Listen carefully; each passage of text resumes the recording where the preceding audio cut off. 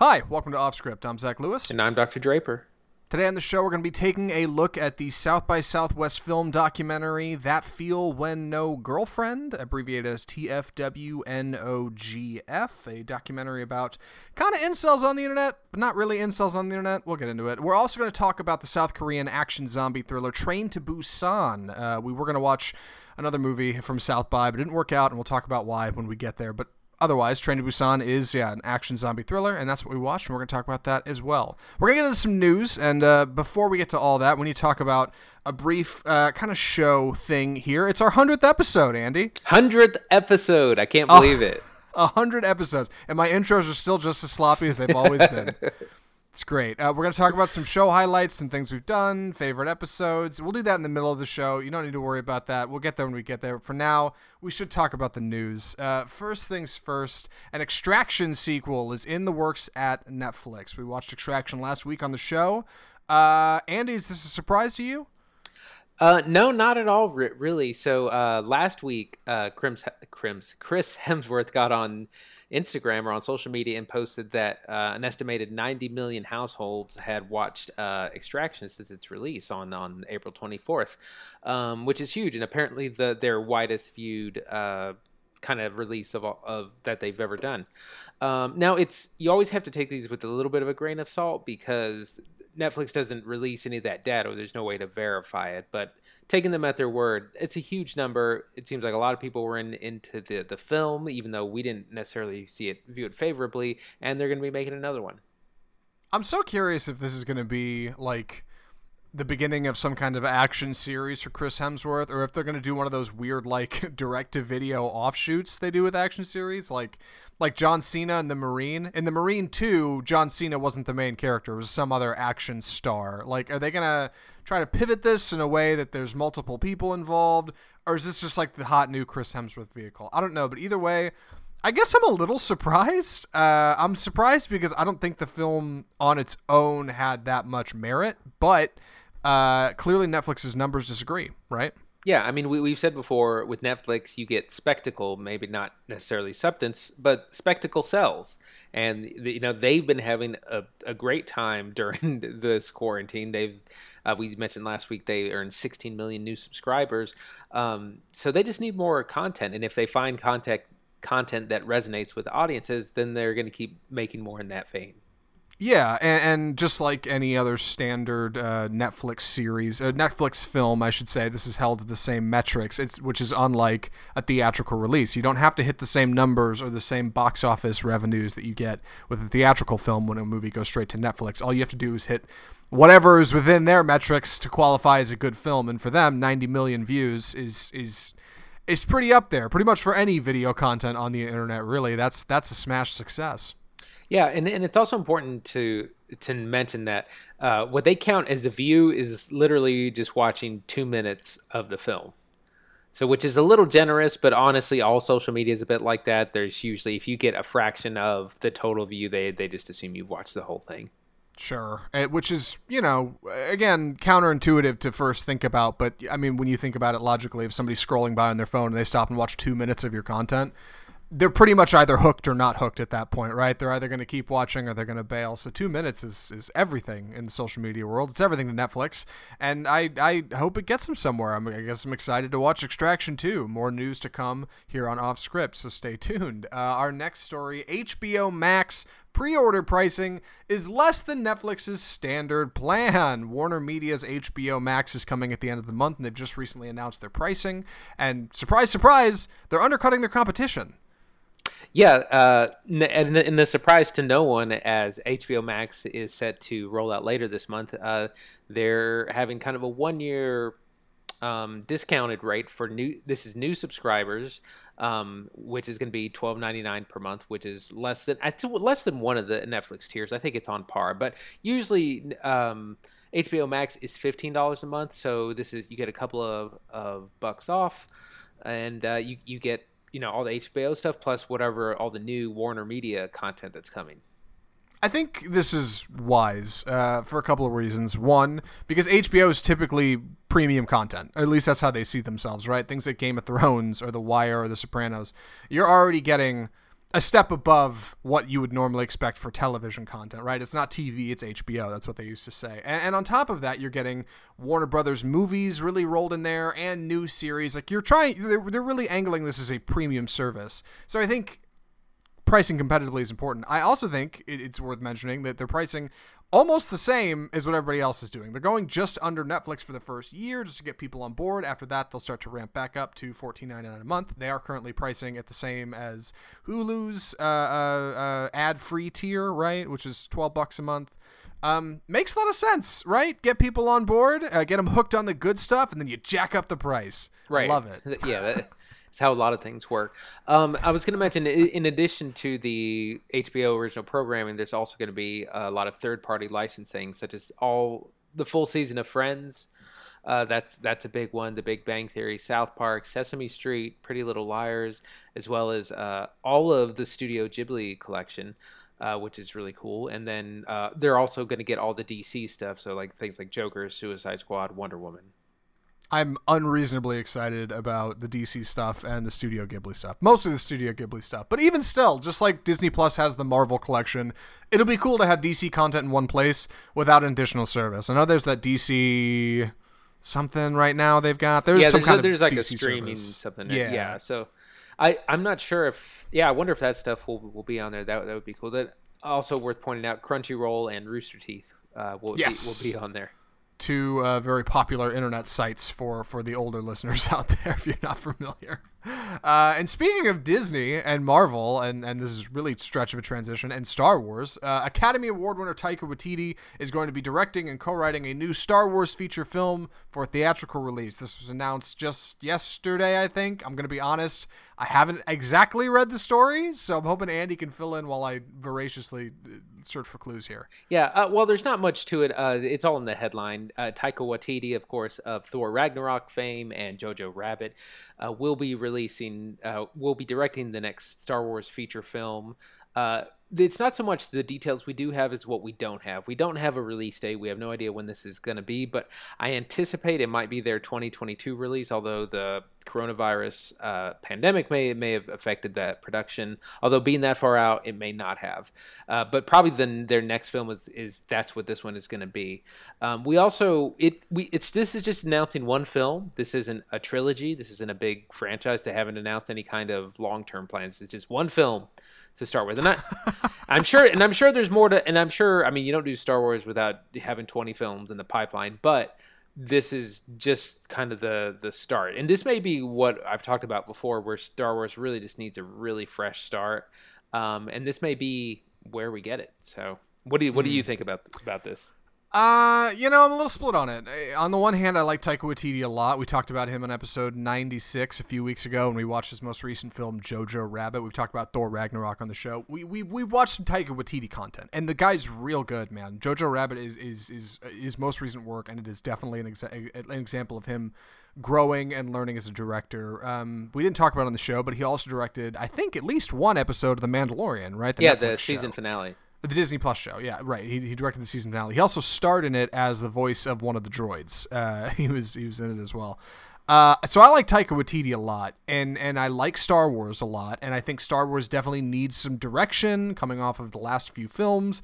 They need a little something. What's got me worried about this is looking at Disney's connection to larger films and big directors who are real creative and how they've worked with them in the past. I think of somebody like Edgar Wright, who was originally slated to do Ant-Man for Marvel and ultimately pulled out of the project because he just didn't have enough creative control. He couldn't do it the way he wanted to do it, and he was the one who pitched it in the first place. Now, they ended up making Ant-Man, but it wasn't directed by Edgar Wright, and it was all right. It stars Paul Rudd. It is what it is. I also think of Edgar Wright went on to make Baby Driver, which is a fine film, and it's fine. I also think of Guy Ritchie, right, who directed Aladdin, and then after that he went and did The Gentleman, which we also watched on the show. And he did The Gentleman, he said, because he just needed some kind of like creative something that he could get his hands around because he felt so stifled when he was making Aladdin. I think when Disney gets big directors, it's a good thing for Disney, but it may not be the best thing for that director, and that's what's got me worried because I like Taika Waititi a lot.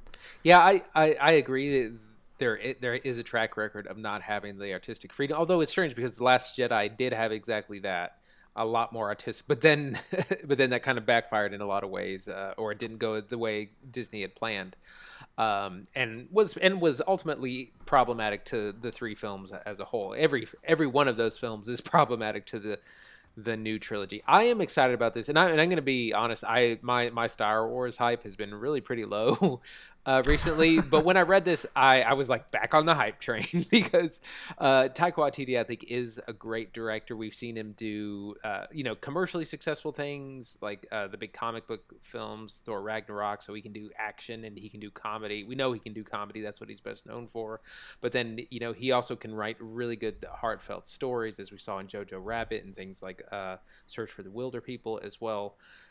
He's a great director who I think could do some great work with Star Wars. I think it's all about, like you said, it's about artistic freedom, and it's about not worrying about making sure that the movie ties into the park ride or ties into the merchandising, which I know that has to be there. But somehow Marvel manages to do that and still have really artistic movies and not feel like you're being sold stuff.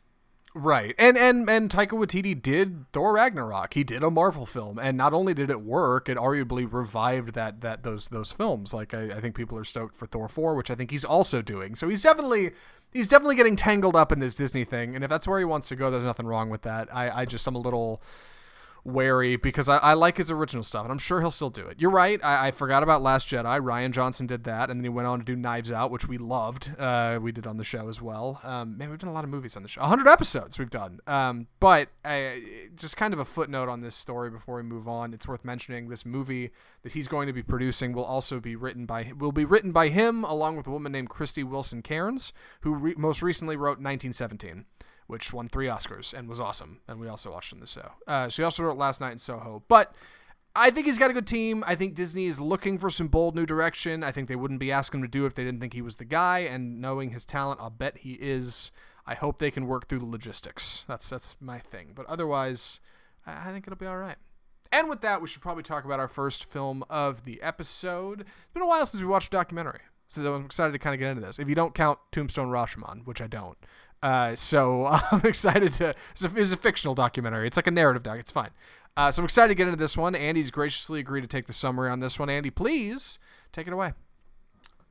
This is called TFW, No GF. When I think back, I think about like what bullshit I was doing on 4chan, because that's the only place that kind of seemed real. TFW No GF, which stands for That Face When No Girlfriend, is a documentary that looks into this meme known as Wojak, which comes from places like 4chan and is about kind of an insightful look into kind of what is can't think of a better way to say, but incel culture, or kind of this dark internet subcultures that exist on the far reaches of the internet, places like 4chan, which is a anonymous message board, an image board, and kind of getting into what these people are like in real life as opposed to their online personas. We're introduced to a slew of young white disillusioned men who, at the beginning of the film, they don't really have a lot going on. They're not in college. And this is explained. They're what we call NEET, which is NEET, which means no education, employment, or training. They just live at home in their basement or in their parents' house, and they're just on the internet for 10, 12 hours a day or more, just trolling on Twitter, on 4chan, just, and they've all kind of come together in different places, and all these guys who, like, they don't have girlfriends, they don't have jobs, they're not in college, not going to college, and they've all kind of found each other in what may or may not be a kind of a dangerous situation. And so the documentary interviews several young men in this kind of subculture and follows them over the course of a couple of years. This is directed by Alex Lee Moyer. So, Zach, what do you think of this? There's it's a good start. I think there's a lot that this film has going for it. I think it doesn't quite get over the hump for me. And I can briefly explain why, but we should get into what that means and more about it. I think ultimately what this film is doing, what it's observing, right? Its subjects are interesting. It's disillusioned young guys who think the world has left me behind and there's nothing left for me. Fundamentally, that's kind of intriguing to me. Like, okay, why would you feel that way? How could you think that way? You're a white dude in 2020. What's your problem? You know what I mean? Like, that's intriguing. But ultimately, the film doesn't dig deep enough into them and their psyches and why they feel the way they feel to really have to have anything to say. And ultimately, it's kind of just I don't know. It's like a leaf in the wind. It kind of just blows by you, and that's okay. You know, I think documentaries don't have to have a question, but they do have to ask something of the audience, I think. And this one just kind of didn't do that for me. But maybe you feel differently. I am anxious to see what you thought. Yeah. Go ahead. So I have a number of issues with this film. Some are technical, some are more ideological. So on the more technical side, it's boring. Like, it is excruciating to kind of get through. I had to watch it. It's not very long. It's only 83 minutes. I had to watch it in 2 parts, just because I could not like focus in on it. The other thing is like you said, as a documentary, it's just not interesting. Like, it's not asking interesting questions. It's not delving in. It's also very one-sided because we get one side of the, you know, we interview these guys and it's a lot about how they see the world and what these issues are, but there's no counterbalance. There's no like, okay, let's interview someone who's at the same age range and situation, but is doing well, is in college or going to school or employed or starting a family, these kind of things. And then you don't interview anything like, you know, doctors or psychiatrists to kind of delve into the psyche. So you get a really unbalanced portrayal that essentially doesn't ask anything just provocative. And I thought to myself, it would be like if you know, I've seen the documentary called Oklahoma about the Oklahoma City bombing, and it would be like if you interviewed Timothy McVeigh and that's the only person you interviewed and you didn't talk to anyone else. You know, it's like it's just a very one-sided thing, and I think that makes for a poor documentary. The other thing, and I'll stop talking here, is just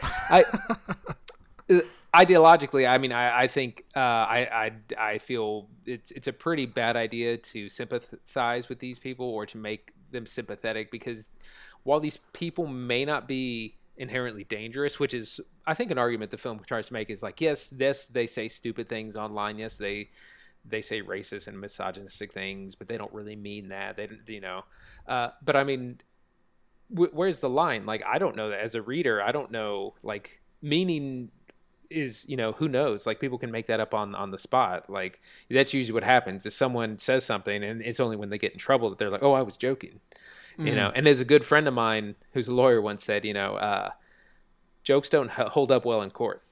Right. Yeah.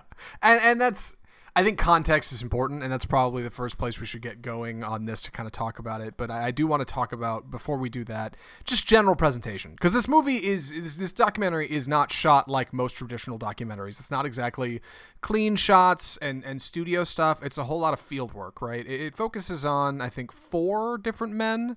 2 of them are brothers, so really it bounces around to 3 different places: New York, El Paso, and then Lubbock, Texas, to follow one man. And then I don't know where the other guys are, Washington or Tennessee. Yeah, something like they're that. Somewhere odd. Yeah, these 2 brothers. And really what it seems like is somebody just rolled up to their house one day with like just your standard video camera and just kind of followed them around and filmed them and asked them how they feel about stuff, but never really any kind of like investigatory questions to find out more. You're right. Your analogy for like trying to follow a crime without actually doing any investigating and just asking the killer what they did is exactly what this feels like. Like, it doesn't really get into any kind of larger. Yeah, like, you're not talking to the victims, the family, right? the police. We never see their parents. We never see their siblings, other than the 2 brothers. We never see anybody in their lives. It is just these guys. That is it. Is the only people you're talking to. They're not talking to other users on the website 4chan. They're not. It's just these 4 dudes. That's it. That's all. And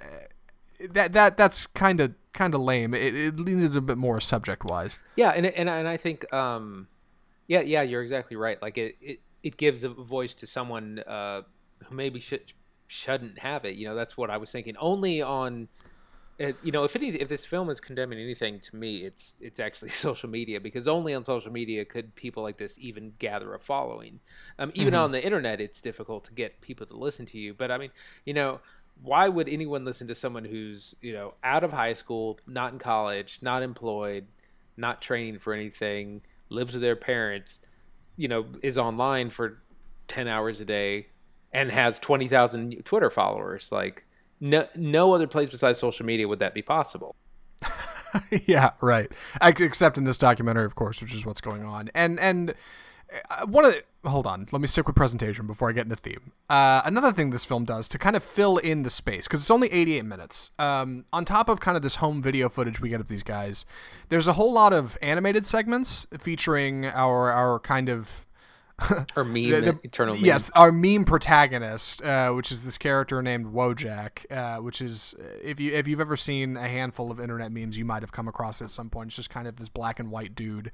And some animator for the documentary has kind of placed this character, this meme character, in a variety of situations that kind of reflect what the guys on screen are saying. So when they're talking about being depressed, we might see our Wojak character lying in bed, or when they're talking about struggling with stress, we might see him like in the jungles of Vietnam or something, like these goofy animated segments. And on the one hand, it feels real cheap. On the other hand, I did kind of like the low fidelity approach. It reminded me of like old MTV videos or something. Like there's something inherently home movie about it that does feel sincere, but it's not any kind of professional, and it just kind of feels cheap at the same time. I didn't mind it, but it's different. Yeah, I didn't. To speak of the positives, I didn't mind how it was shot. I thought that was fine, and I actually really enjoyed the music. I thought that it's got kind of like this punk rock soundtrack through it, which I think mostly original music.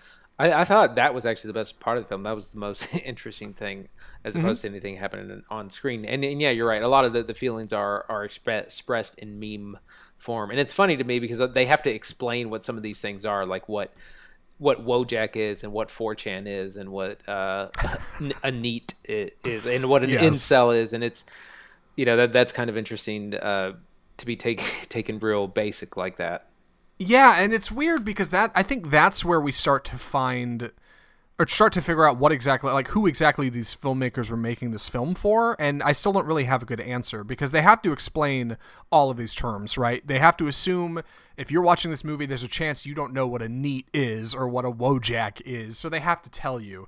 But at the same time, I feel like most of the people who'd be interested in something like this are probably people who are suffering the same way these guys feel like they're suffering, and they already know this stuff. In fact, as the guys explain in the film, they feel like they're above society in some weird way. So you having to pander to them makes you seem dumb, and therefore this film doesn't really seem to explain anything on a level they would want to understand. So it's not made for the guys in the film, and it's not really catering to people who don't understand 4chan cultures, so I don't really know who exactly it's aimed at.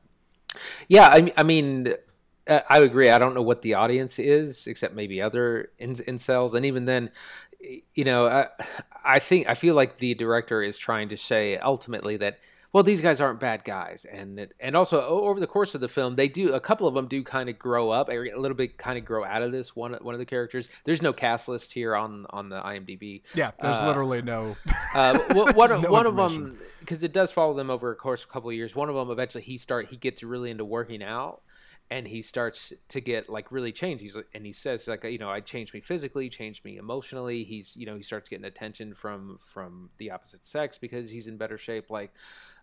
He kind of grows out of it, and then one of the other people, one of these two brothers, he also ends up getting a girlfriend by the end of the course of the time. So I think that one of the arguments is trying to make that these guys aren't bad guys, which I think they are, and also B that it's just a phase. Yes. Which may be very true. I think that there's definitely points in my life when I definitely could have related to some of the stuff in this film, but that's not an excuse for that kind of behavior, And again, no one can tell what you mean. Like no one, like one of the brothers gets banned from Twitter because he makes a joke about drifting his Miata into a big crowd, and I think this would have happened shortly after the Charlottesville protests, where someone did drive, and that's the danger about this, is not maybe these individuals aren't going to do anything violent, but online radicalization is a real thing, and it's a real problem. And the guy who drove into the crowd in Charlottesville was one of these like young 21-year-old people fed up with life, and drove to the protest and drove it into a crowd. So like there is real danger here. Right. And I can appreciate the fascination on a surface level with people like this, because ultimately that's what this is. It's a surface level documentary that's kind of looking at these guys who feel like they are hyper anonymous 20-somethings who have somehow slipped between the cracks because they were homeschooled and their parents didn't care, and then they couldn't get a job, and now they just sit on the internet. Like that, in a way, that's interesting to me. It is, like, but at the same time, stepping back and saying, oh, well, hey, when we jump forward a couple of years, it turns out a couple of them have kind of figured it out, and it's just a phase, and it's not that big of a deal. You're kind of denouncing your own, like, theme here, that, like, these guys are intriguing and interesting by saying, it's just a phase. Yeah, you just get over it. It's like, well, sure. And obviously I don't hope for the subject of this document, of this film, to be depressed their whole lives. Obviously that's not what I'm aiming for. And I get the idea that, like, there's a human being behind every username. Totally. I totally get that. That's valid. But the film just doesn't really embrace that ideology enough to say anything about it. It kind of just follows these dudes around, and then it ends. Yeah, it does. And then, like, it kind of excuses all their behavior, online. And one of the guys, Cantbot, who's been, like, I guess, doxxed by journalists, and people know who he is now, and he's had problems with that. But it's like, yeah, I mean, it basically, it's almost like saying, well, boys will be boys. It's not that big of a deal. Like, but ultimately, like, it just wasn't particularly interesting. It didn't raise big questions. I was reminded of very good documentaries. Like one of my favorites is Into the Abyss, the Werner Herzog documentary about the death penalty, which takes place in Huntsville, Texas. It's a fascinating documentary, which doesn't ask you what you think about the death penalty. It lets you look at it from all angles, from the victims, from the families, from the people on death row, like everyone involved. It's really incredibly intriguing. And then you get something like this. It's just, like I said, I was falling asleep. I had a hard time staying off my phone. Yeah. Now I do want to take a step back and understand that this is a South by Southwest documentary, right? This is somebody who's up and coming. Alex Lee Moyer is obviously learning about filmmaking and documentary style, and this is she's definitely swinging for the fences here. She's going for something big, but it doesn't quite get over the mark. So I'm curious, what do you think could have been changed or could be tweaked in the vision to help kind of screw down on something solid here? Because I think it could be anything from, like, talking to their families. Like, because I kept waiting for it to cut to their parents. What the hell are their parents doing? What do their parents think? Like, just broaden the scope a little bit, or maybe just go deeper on one guy, and all you talk about is the dude who had his gun seized because he made a joke about taking firearms to a Joker screening, or like just like either aim at one guy or go broad with all of it, I think. And it doesn't really go either way. Yeah, I agree. It would have been way more interesting to meet the parents, see what their parents think of this, of their lifestyle, or kind of how this is going. Interview, like I said, psychologists, teachers, law enforcement I would have been really interested to see how they, and I think they have some, like, archive footage of some of the people, but I would have liked some full-fledged, like, what do the police think of these guys? What are the military? Right. What is the, because they're on, like, a watch list. Right. Yeah. No, I'd love to see something from a staff member who is somehow involved in running 4chan. Who runs this thing? What are they about? Like, let's get a little deeper here. And I think I've seen documentaries that have kind of touched on that, but they've never really gone deep enough to matter. And there was one a long time ago. I think it was just called, I don't remember the name, but I think it was called Anonymous. I watched it in like 2012 or something, and it was more about that, and it was a little whiter. And it draws a better picture of kind of what's happening and how people get into this, instead of just kind of following these guys around who are depressed and feel like they don't matter. And then, okay, it kind of works out for some of them, I guess, at the end. Ultimately, it just doesn't, like I said, it doesn't dig deep enough to have anything to really say. And that's such a tragedy for what's going on in here, because I think there's a nugget of something good there, but it just doesn't quite get there. Yeah, I think I'm ready for recommendations. I could keep. Before we get there, to touch on the just real quickly on the South by Southwest online, terrible experience on mine. So here's why. A number of things. First of all, it was hard to find these films. They didn't have a section that was just like the South by South. No, online. Here's the film collection. That's the film festival. No, I had to like search, type in every single thing. So it wasn't very intuitive. Also, no subtitles, which I was looking. I kept thinking I was doing something wrong because I kept trying to turn on the subtitles for this film to try to keep me more engaged, and it wasn't working. And then when we tried to watch the French film, there was a thing that came up that said, there's no captions provided, which is a massive problem because all the feature films were all in foreign language. Right. So, I'm glad. I'm glad you pointed that out. Yeah, we should talk about that for a second. The experience of watching a South by film on Amazon Prime. If you haven't listened to the previous episodes, South by Southwest has partnered with Amazon Prime to bring some of their films from the festival that would have happened in 2020 to Amazon Prime for 10 days. You can watch them free. I think now there's like 3 or 4 days left. So if you're listening to this episode close enough to the finish line, you can probably get on and watch this film for free. But you're right. There's no big banner on the Amazon front page that says South by Southwest Film Festival films, come watch right now. Doesn't happen. Each one of these has a custom thumbnail that says South by on it, but ultimately you have to go looking. They're not easy to find. You have to specifically search for each one. I had to look up a list of films available just to find out what we could and couldn't watch a couple of weeks ago when we decided to plan this whole thing. You're right, no captions, which really messed with our other screening that we were going to watch, Le Choc de Futur, I think is how you pronounce it, which is a narrative film in French about the future, about the rise of electronic music in the late 70s. That just doesn't have subtitles, so we couldn't watch that. That was super lame. And I don't know. There's just not a whole lot yeah, I mean, and on. also just the selection essentially being pretty sparse. Yeah, nothing from big distributors. Yeah, a little disappointed with the South by presentation. This is where, I mean, this is where, like, you know, there's a film called The Green Knight that was supposed to premiere at South by that I would have loved to have seen. I mean, I would have paid top dollar to see that. Right. Yeah, I probably would have paid. Yeah, I was gonna say 20, $15, 10 maybe. That's why I said top dollar. It's not non-committal. Right. I'd have thrown one top dollar at that movie. No, I would have liked to have watched that too. That's not an option. So I guess it is what it is. But I'm not disappointed we watched this movie. In fact, I'm glad we watched it so we can kind of get the idea of the experience in case they do this again. Do you think they're going to do this again? What do you think the odds are South by? No, partners with no, them again for I something think else? no, I don't think the viewership's going to be good. Anything anyone wanted to watch wasn't there. So if you're gonna do an online film festival, it's got to be better. Now I do understand that Cannes and another big film festival are going to also be going online, but I don't think that's going to be public. Right. Well, hopefully we can get some passes. I don't know. Anyway, Andy, would you recommend TFW No GF? Absolutely not. Just from a big picture, it's just not interesting.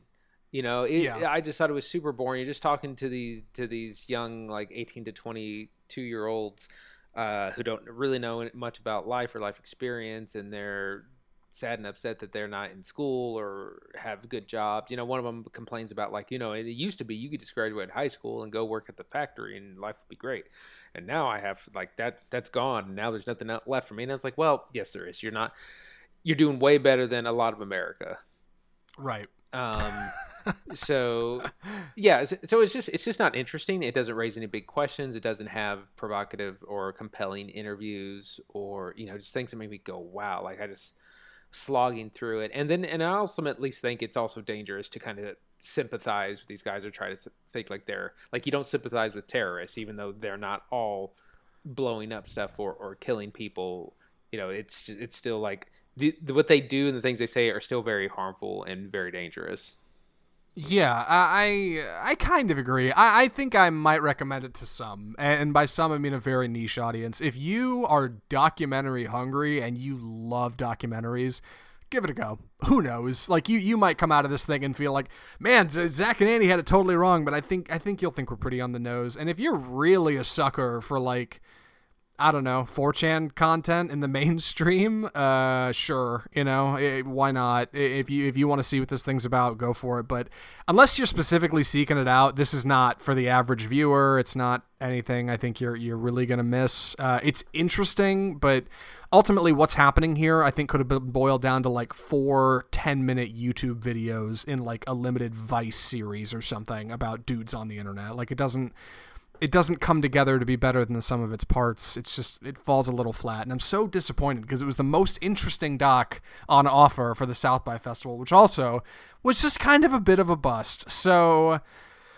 I don't know. You win some, you lose some, I guess. That's the way it goes, and that's okay. That's TFW no GF. And with that, we should move on to our next segment. Haven't really rehearsed this. Probably should have, but it wouldn't be off script if we'd done any kind of really right. pre-production beforehand. We were professionals. So, Andy, what are we calling this?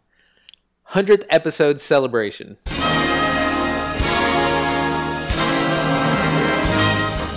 So we have now, this is our 100th episode of the show. We started it back in November of 2017, actually. We've come a long way. I was actually living in Arizona when we started it, and now we're both in the same city. Although we're still separate. Still recording separately, yeah.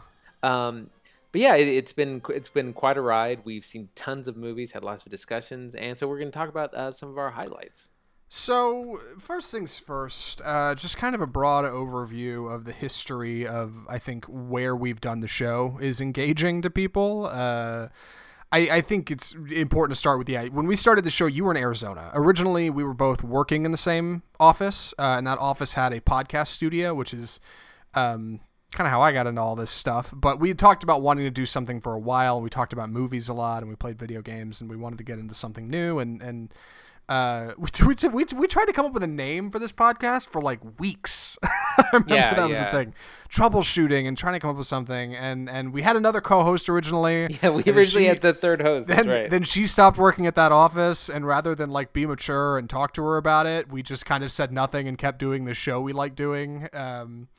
It had nothing. Of course, it had nothing to do with her opinions on Bold Cinema. Obviously, that was entirely unrelated. But anyway, we did the show for a while there, but Andy moved, and we were like, well, we kind of wanted to keep doing it, so we figured out how to do it over Skype, and then we kind of kept it up. And then when Andy moved back and was still working for the same company, but now back in town again, we started doing it in town.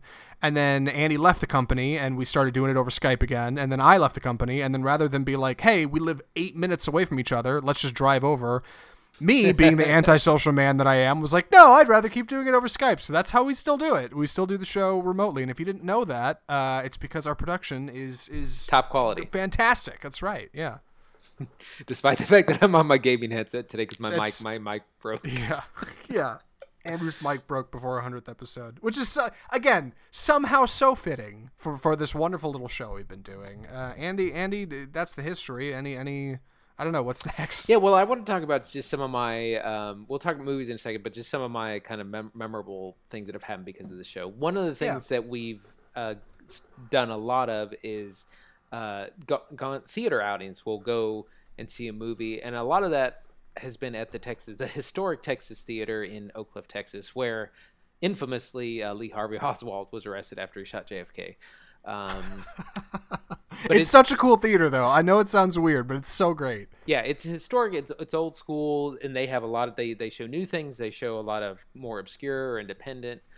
We see a lot of retro screenings there, and it's a great, it's in a kind of more historic, older part of the city, and then afterwards we usually go to the 10 Bells bar and get overpriced beer. It's really great. But we've also visited several other places. We've been to the Angelica. We've gone to either the AMC, the Cinemark. We've been through a host of theaters around town. But it's really great when we can go out and get together to see a movie in person. Yeah, that is a good time. We've also invited people to see films with us, which has been kind of neat. We did start a little kind of private movie club with a couple of friends who we have not done anything with since the pandemic started, since before the dark times. But we've used going to see movies once a week as an opportunity to kind of branch out and learn more about what other people do, and also learn more about cinema, of course, and that's worth mentioning. I have loved going to the Texas Theater. I'd never been before I started this show, and now it's my favorite theater in town. My second favorite theaters I'd also never been to before starting the show, Alamo Drafthouse, which, man, I went to film school just about 45 minutes north of Dallas, Texas, and people always went to Alamo Drafthouse there. And I was like, I'll get over there at some point. It sounds a little overhyped. What do they know? Nah, man, Alamo Drafthouse is so great. If you can't go to the Texas Theater, you should go see a movie at the Alamo Drafthouse. But that's been cool. One of my favorite memories of seeing movies that I can immediately think of, two of them, actually. One, going to see 2001 at the Texas Theater, because that was the first time I actually sat down and watched the whole thing in a theater and totally changed my experience. And two, and I can't remember what movie this is, but there's a Cinemark just up the road. And one time I rolled in to see a movie, and Andy was in there. Yeah, that's right. The theater. What movie was that?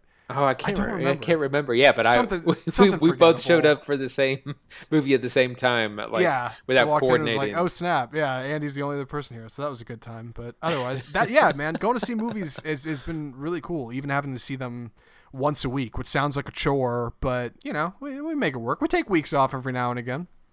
Yeah, one of the other things that has been a lot of fun is the very few guests. We haven't had enough guests on the show because it's a little bit difficult to do.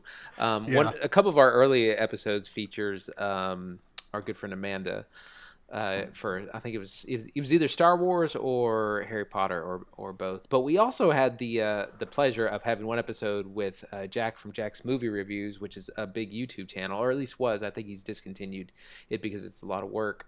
But that was fun, and that was kind of the first time I reached out to a big, because he has 100,000, he's 100K subscriber base, and I reached out to him, and he took the time to listen to our show, liked what we had to say, and then came on to do that show. That might have been the Avengers, maybe might have been Infinity War. I know it was right around Isle of Dogs because he really wanted to see it, and I think it wasn't in town, so he couldn't see it, but we went and saw it. Yeah. So I think it was Infinity War, yeah.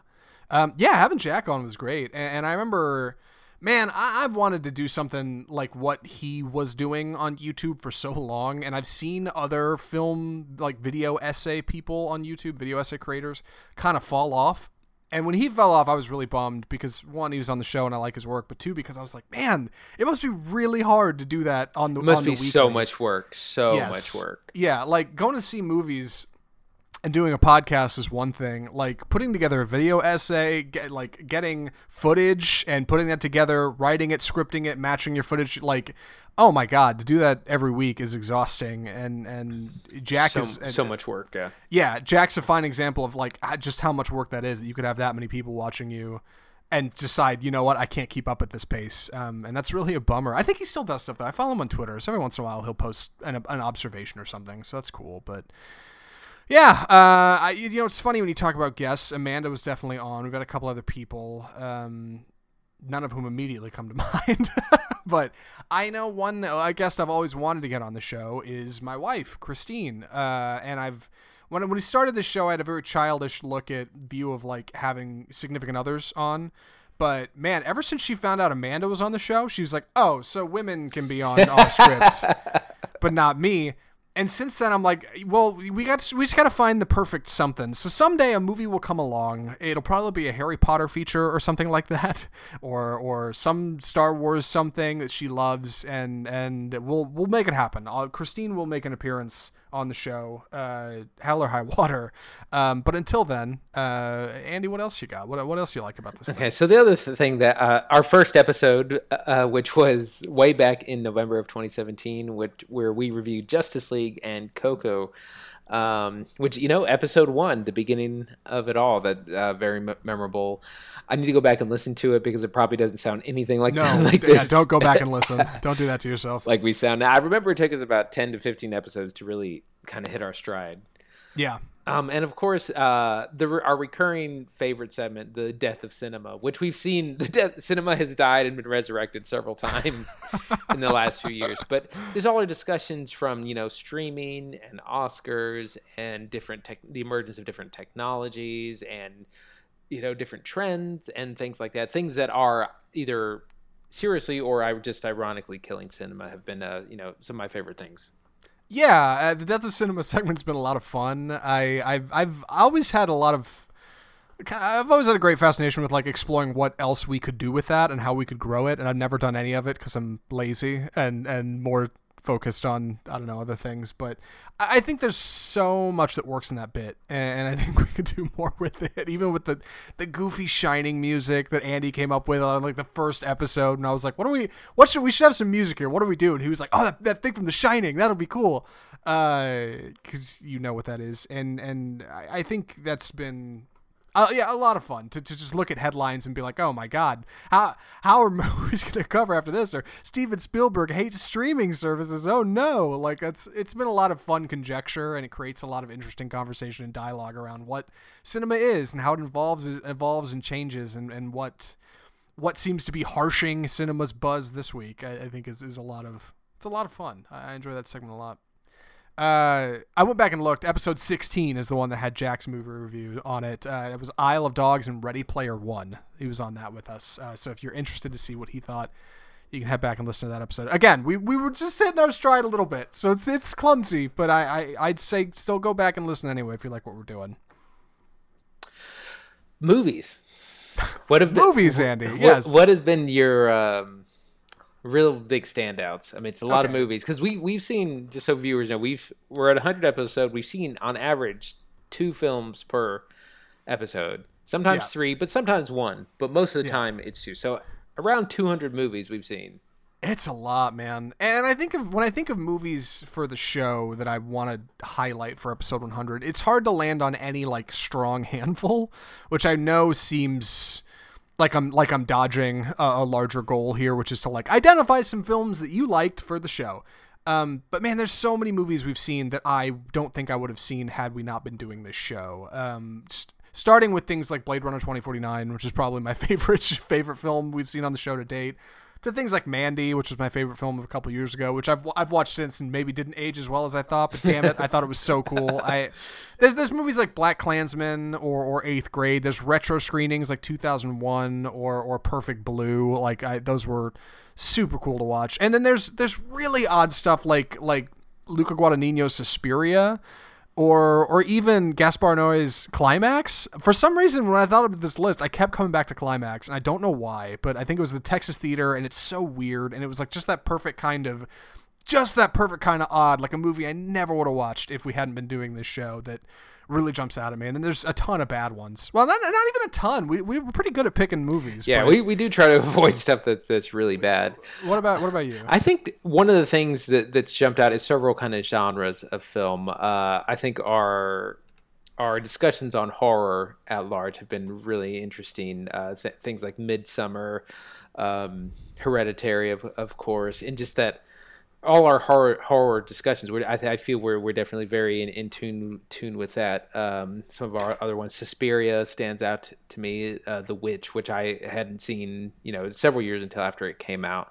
And then always just looking to see what is horror doing, what does it mean, when is it scare, the different kinds of fear that there are. I think that's been one of my favorite parts of the show.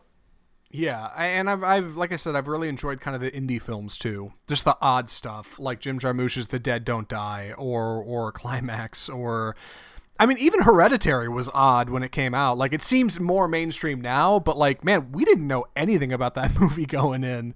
And now we've seen Midsummer, and like seeing Ari Aster's career come up, watching Taika Waititi's career come up, like seeing directors who we can track over this time that we have watched from step A to step B to step C, and see how they grow and see how we've grown to analyze their films since. Like, that's been really cool. That's been maybe one of the most rewarding things about doing this. Yeah, absolutely. I'm just kind of looking through our list here. Talking about the Oscar season, summer blockbusters, kind of these different periods that we see, the kind of dump it in January.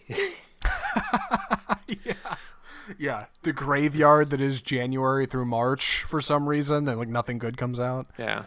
I think looking at I think episode 80, which is The Lighthouse and Parasite, that might be the most perfect set of films together. Oh man, I remember walking out of Parasite. I think I saw Lighthouse second and just thinking to myself, like, my God, like, what a great week at the movies. I think I said it on the show like 3 times. Like, that episode was just such a great bit. The two of those together. What a great double feature. And then at the same time, you get movies that weren't as high notes. I think of movies like Jurassic World: Fallen Kingdom. My God, did I dislike that movie?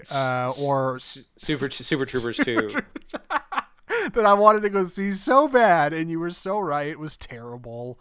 Movies that were uncomfortable. Jesus, I remember we watched Leaving Neverland. My God. We couldn't finish the second, but yeah, we couldn't watch. Lord, we opted out of part 2. Yes, or movies that just were not well put together. The first one that jumps to mind is things like Mowgli: Legend of the Jungle, which was not Jungle Book 2. That was just the Andy Serkis Netflix film. I remember that one. I liked that one more than the other one personally. You did, and I don't even remember what the other one was. That's just the Jungle Book, the John Favreau. The John Favreau's Jungle Book had come out right around then, which was a predecessor for Lion King, of course. I remember watching Ballad of Buster Scruggs and thinking, like, damn, Netflix can put out some good films, man. Or like Roma. I need to go back and watch Buster Scruggs. And I've seen that several times, and I love that soundtrack. I've listened to that on loop before. It's really well done, which is a shame that Netflix it's possible for them to make great films. They're at a quantity over quality kind of situation. Yeah, it's a little like Blumhouse, right? Productions with their horror films. Like every once in a while they put out a killer one like Us or Get Out, but otherwise like it just is not, most of the time it's just really surface stuff. I don't know. I think, yeah, like I said, being able to track where we've been and where I was as far as like filmmaking is concerned 3 years ago versus now, I think I have a better understanding of it now than I did then, and that I was closer to being out of film school then, which is weird. Like, but doing the show's been a lot of fun. Learned a lot. Yeah. Is that it? Is that our 100th episode celebration? I think it is. I think it is. That's everything that comes to mind. Hey man, maybe we'll do it bigger for 150. We'll see, but definitely no signs of slowing down. In fact, if anything, I've got some ideas for what we can do in the future to kind of grow what we're doing. Because God, we've been 100 episodes for God's sake. What are we doing? We need to be on. We need to have our own column in the local paper or something. At this point, we should be featured in radio segments. One of us is featured in radio segments. Now that I think about it, that's right. Radio tour. Someday I'll get back on. Yeah, the Dr. Draper radio extraordinaire. But anyway, we should move on to our final film. Before we do that, though, if you have listened to any episodes before this one, or even just listening to this one now, thanks for listening. Seriously, like it means a lot that somebody is listening to these ramblings we're doing. We don't necessarily do it for other people. I think we do it because we enjoy it, but the fact that other people enjoy it the way we do means the world. So, yeah. Andy, any thoughts on listeners? Thank you for sticking with us this whole time, and we'll continue to improve the show and see more stuff and keep the hot news and hot takes coming at you. Yeah, more depth of cinema to come. And with that, we should move on to our final film of the episode. Excuse me. The movie is Train to Busan. 부산으로 가는 KTX 406 열차가 곧 출발합니다. So Train to Busan is a 2016 South Korean zombie film, which is very odd, but I can explain why we watched this movie just out of the blue, because if you haven't heard about it before, it might sound like a strange one for us to just pick when we had like an empty slot and we needed to watch something for the week. The reason we watched this is twofold. One, because Le Choc de Futur is only featured in French on Amazon Prime South by Southwest Film Collection. They don't have English subtitles, and we were like, well, we got to watch something. And two, because we meant to watch this one for a little while. There was an announcement about its sequel a while back, which kind of brought it back up to me, but I'd forgotten about it. But when it came out in 2016, it won some awards. It got a lot of acclaim online. People said, hey, this movie's actually really good. And I remember I hadn't really heard a lot about South Korean cinema at that point. Now I've seen Parasite and I've seen Snowpiercer. You've seen the and I'm like, pinnacle. oh man, they can make really cool films over there, and I'm really impressed. And we'll probably talk about that a little in regards to this movie. But to just screw down on what's happening in Train to Busan, let me explain. Train to Busan is a zombie virus outbreak film that's it's about a struggling father and his young daughter who are trying to make it to Busan so he can hand off his daughter to his, I believe, divorced wife, or maybe they're not divorced yet, but I'm not really sure. On the way, of course, they hop on the train. They're doing their thing when suddenly there is a outcry from the back of the cab, from the back of the train. Something's going on. They go back to investigate, and it's zombies. And it's zombies on a train. That's fundamentally what's going on. It does get more complicated than that. The movie is just under 2 hours, an hour 58, but it has thrills. It has chills. Train to Busan is a surprisingly active, low-budget film that I was pleasantly surprised by. Andy, what did you think of Train to Busan? I really enjoyed it. I can see why it had so much kind of hype and buzz about it, and why a sequel's being made. It succeeds on a number of levels. It's a very good zombie film. It's there's this kind of touching family drama going on. This father-daughter relationship that's really important. It's also social commentary. There's a lot about the rich class versus poor class kind of, or working class, class warfare kind of themes in it as well. So there's a whole lot going on. I just thought it looked so polished. Like, usually zombie films don't look this good. In addition to good performances, and yeah, it's a little long, but overall I really enjoyed it. Yeah, I think I'm in the same boat. It definitely could have been shorter, and that's not necessarily the detriment of what it's doing, but there's kind of a moment about 3/4 of the way through the film where you feel like it could roll to credits and it would be fine, and it just keeps going for another half hour. So your mileage may vary, but it definitely has some pacing issues, and along with that, it's a little low budget. There's definitely some kind of obvious CGI in a fair number of scenes, but ultimately, for the simple premise, I really respect what they're doing. It's a small set, right? It's a train. There's a couple other sets outside of that, but mostly it's a small cast. It's a whole lot of zombie extras, and it's some pretty good gory fun. It's not too gory while I'm at it. It's gory, but it's not like American zombie gory. So let's talk about Train to Busan. First, I want to talk about our general presentation, right? The whole movie does not take place on a train, to be fair. We've got kind of some scenes setting up characters at the beginning. Our father, and this is where I'm going to start butchering names. I'm going to try to move past them real fast. Okay, so I think you stick to the actor's name. We won't worry about their character. Okay, that's what you want to do? Okay, I think we'll stick with the actor's name. All right, here we go. Our father's played by Yu Gong, who's been in a handful of other features. I'd say our main cast here are kind of top billing zombie survivors, like kind of in any standard zombie film, it ends up with like a small group of people. Our small group is played by people who are relatively well known in South Korean cinema, I think. You wouldn't really know them over here. I did some research. One of them is going to be in Marvel's The Eternals, but otherwise they don't really stand out too much. But anyway, our father is played by a man named Yu Gong, who is an kind of overworked workaholic, man. He likes going to the office and he likes doing his thing, and he's like a salary man, and that's what he does. And he has no time for his wife, and he definitely has no time for his daughter. And that's kind of his thing. So for her birthday, he ends up getting her a very poor taste gift. And she just wants to go to Busan to be with her mom. He obliges because he feels bad, and he's like, you know what, you're right, I'll take you to Busan to see your mom. The two of them hop in the train. They run into a few other characters, a husband and his pregnant wife, a couple of older sisters who are a little like grandmas, a young baseball player and his girlfriend. Young baseball player played by a guy named Woo Sik Choi, who, if you didn't know, is the main character in Parasite. So that was a surprise. Oh, okay. Yeah, did you not know that? He's the son? Yeah.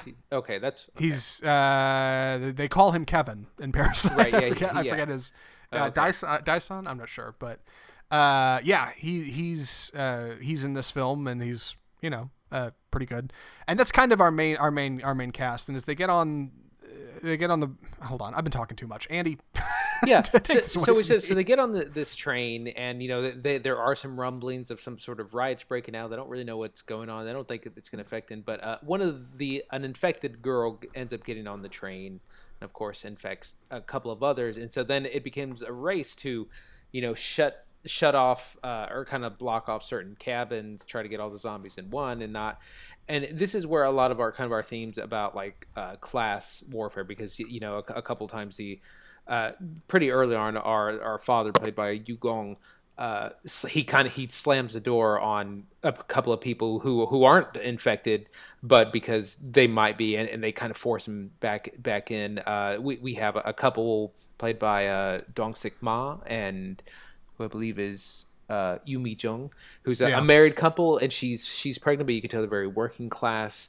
And this is where I think it could be better. It doesn't reach Parasite levels of complexity about class, but it is pointing that out, because there's a lot of the wealthy people that are on the train, they don't care about anyone else. They want to just sacrifice some people. They're like, well, they're infected, or they might as well be infected, so and that is where we kind of see a character change. Is Yu Gong, the father, starts out that way, and it's interesting because it's actually reflected in his clothes, because he wears this suit, and then the suit kind of gets tattered and dirty, and he eventually takes off his jacket, and he eventually starts to look like the working class people, and also so helps them. But there's this whole themes of class warfare, as well as just fear, because that eventually people start turning on each other, because they're afraid that everyone isn't sure who's infected, but so they start just pointing fingers at each other, and so that's another kind of like what fear can do. Yeah, I think first to address kind of the class stuff, you're right, that's a very relevant theme here, and it's funny because I don't feel like I really noticed that in American zombie films, but I noticed that very prevalently here, but with a lot of striking dual imagery between a bunch of zombies pressed up against a glass window, gnawing at the glass, trying to get to people, and also on the other side of the train, a bunch of pedestrians pressed up against a glass window trying to get through to safety, and they're also kind of doing the same thing. That happens a lot in this film. You'll see kind of the zombies doing this, and the people are doing this, and they kind of look the same, and that's definitely trying to say something that I think is made effective by a bit of I don't want to say a villain character, but a bit of a heel. There's a man on the train who is a chief operations officer at a rival transportation company, and he wears a suit similar to our main character, the father, at the beginning, and he distances himself from pretty much everybody. All of you could be infected. I don't know what any of you were like. I'm on my own. I'm out for number one. That's me. That's my thing. You can imagine this may not work out for him in the long run, but it's a strategy. If you're evading zombies, whatever, everybody's got one. And he very much is kind of fleeing even people who are helping him, because he feels like, well, you could get infected. You might infect me. Get away. And there's this thing of position and class over people who are below you. And that's definitely relevant. I don't know if that's more of a thing in South Korean cinema, but I know it was a thing in Parasite, and I know it was a thing in Snowpiercer.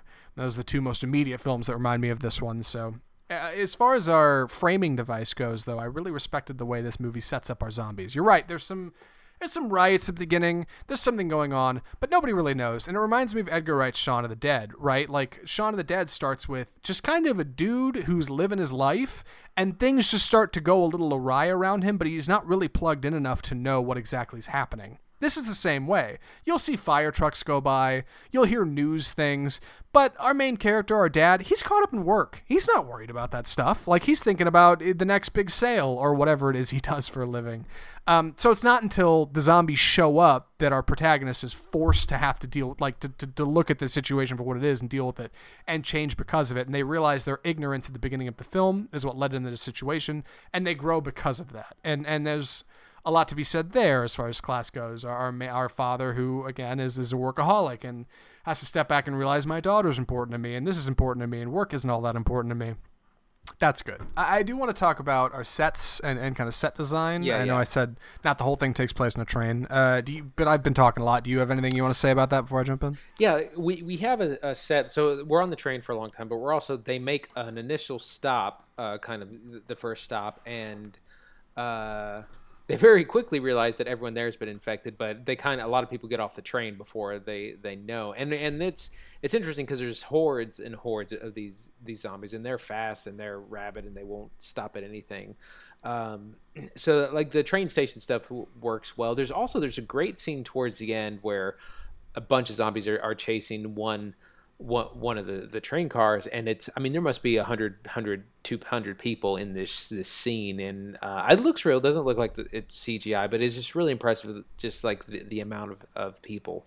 But I was just gonna also comment just on the zombie stuff itself was really convincing. The makeup is good, the acting is good. They're gross, they bite, there's blood everywhere. It's good zombie making film. Yeah, to speak towards the zombies for a second before we jump into the kind of the set design, because I do want to talk about that. The zombies are a bit like Zack Snyder's Dawn of the Dead zombies, right? They're not quite like George A. Romero's zombies, where they're just kind of stumbling around and brains.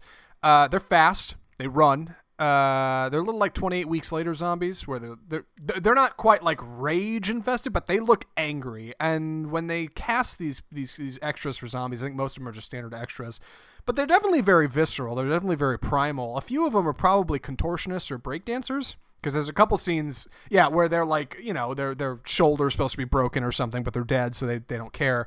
And they're all like hunched over and like weird, and they're covered in blood, and they look angry, and their eyes are white, and they're definitely something. So I appreciate the zombie design, especially considering the budget, and that's where we get into set design. Most of the film takes place on a train, and what's well done about it is they probably didn't have that many train cars to work with when they shot this thing.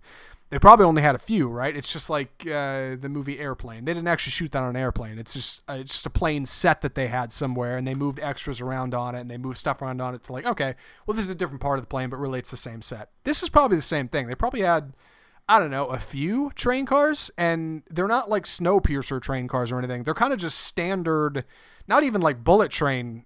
Yeah, like they're very claustrophobic. They're very crammed in. It's rows of 2 seats, just 2 rows of 2 seats and an aisle in the middle.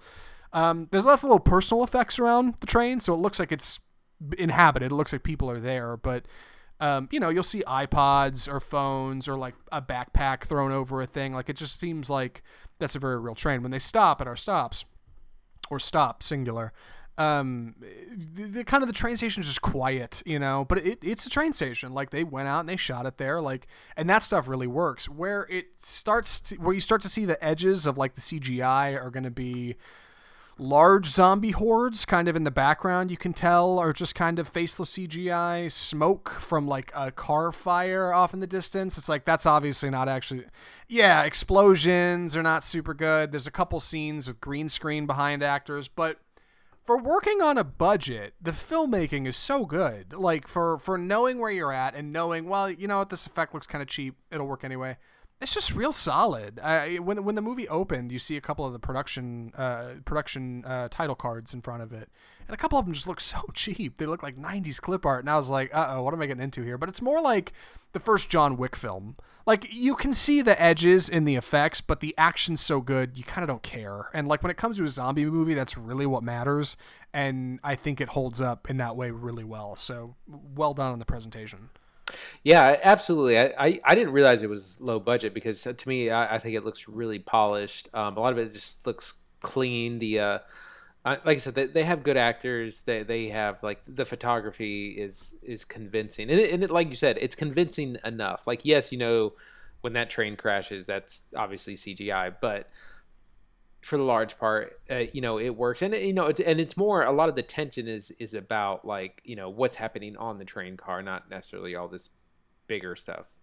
Yeah, no, they actually shot it for just under $9 million, 8.5 according Wow. to Wikipedia. Yeah, it's very cheap. Like, this is practically a home movie, but like, it just comes off looking so good. I think that's just a combination of storyboarding and like good lenses and like a good cinematographer. The director Sang Ho Yan has done. What else have they done? Hold on, I just looked this up.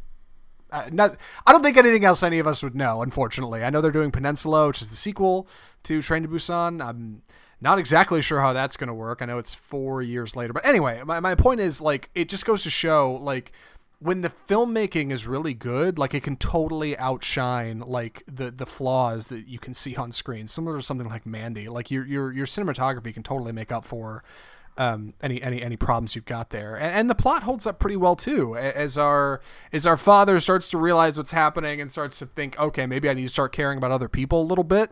He gets that way because other people care for him, even though he tells his daughter very early on, don't care about anybody else. This is just about you and you only. And then, later in the film, he starts helping other people, and hey, we can work this out together. And I think it's an encouraging story. I think it's a little bleak as far as our zombie endings go. You don't quite get the Shaun of the Dead, hey, the cops show up and everything's fine ending, but you don't quite get the opposite either. Ultimately, I don't know. I guess as a package, it definitely tries to serve up a different message. Definitely of class, definitely of present. I don't know. I'm starting to talk in circles here. Andy, dig me out of this. I think we're ready for recommendations. I think we're ready for recommendations too. Yeah, I think we are. Andy, would you recommend Train to Busan? Yeah, I would. I think it's an interesting take on the zombie genre. Zombies have been done to death, so it's hard to come up with new things. But kind of the snakes on a plane, where you're trapped in a confined place that you can't get off, is an interesting take. Like I said, it also has like social messages, which are a little bit on the nose. It's not, like I said, it's not as complex or as subtle as something like Parasite, but it's interesting to see them there. My biggest complaint is that it's just a little bit too long. This is a 100-minute movie, and it's stretched into full 2 hours. Yeah, I think I'm in the same boat. There's a very comfortable spot, like I said, where it could have ended and it would have been fine, and then it goes for another half hour. That other half hour is good, but in a way, it just feels kind of tacked on, which is strange. But ultimately, I did enjoy it. I think I'd recommend it too. I think if you like zombie movies, check it out. If you'd like to see a little bit more of like South Korean cinema, I think it's worth looking at. I think I probably need to branch out and see more South Korean films because my bench obviously isn't that deep as far as knowledge is concerned. But like, man, 3 for 3. I like this movie a lot. It's creative. It does so much better. Like, I think of Train to Busan versus like Snakes on a Plane, like two very different premises, but fundamentally a bunch of people trapped on board with things that are out to get them. And like this one is just so much more engaging for so much less money. Train to Busan, 2 thumbs up. I liked it a lot. We saw it on Netflix, of course. If you want to watch it for yourself, I think you can see it there. I think it's also on Prime Video. I think you can watch it free on Vudu with ads, and I think YouTube might have some kind of option for that as well if you're anxious to watch it. Otherwise, I think that's our show. Andy, what are we watching next week? What's the plan? So, thank God the South by Southwest Film Festival is over, and I'm gonna think twice about watching another online film festival if that's how it's gonna be. Yeah. We're gonna be looking at Portrait of a Lady on Fire, which is on Hulu. This is I'm not real sure what this film is about, but I've heard nothing but incredible things, and I've been meaning to watch it. Had a lot of buzz. I think it was nominated for Best International Film. Along with Les Miserables, which we watched. And then we're also going to be looking at the documentary Becoming, which is about Michelle Obama, which is on Netflix and comes out this Friday. Yes. For a quick byline on Portrait of a Lady on Fire, it was in theaters when this whole pandemic thing kicked off 8 weeks ago, and obviously, due to where we're at now, it isn't anymore. The quick tagline for it: on an isolated island in Brittany at the end of the 18th century, a female painter is obliged to paint a wedding portrait of a young woman. That's all we know. But again, yeah, I heard nothing but good things, and I hadn't really heard anything about it before. I believe it's a French film. Who knows? It might be fun. It's on Hulu. You should watch it with us. We're also going to watch, Becoming, the Michelle Obama documentary. I think we have an idea of what that's going to be about. I probably don't need to explain. But if you enjoyed the show, if you like what you've heard here today, and you want to find out how you can help us, how you can do something for us, maybe to give back, the biggest thing you can do is just subscribe. Just subscribe to the show so you get new episodes every single week. Every episode is free. That's what we're all about here, and we just like talking about movies, and we want to talk about them with you. If you want to talk about those movies with us, or movies you've seen, or movies you'd like us to talk about, you can leave us a rating or review, and you can tell us in there, hey, you should talk about this movie too. You can also find us on Facebook. We're on Instagram. We got a Twitter, and occasionally we post things on YouTube, and you can leave comments there. You can also send us a message in an email form. There we go, at mail@offscriptfilmreview.com. You can check out our website, offscriptfilmreview.com, where we're posting new episodes. Andy recently did a little magic over there. We've got some radio interviews you can check out that he did around the country, which is still mind-boggling to me, but that's the world we live in now. Andy's doing interviews. And yeah, that's about our show. Tell your friends, I guess. And thanks for listening to the 100th episodes.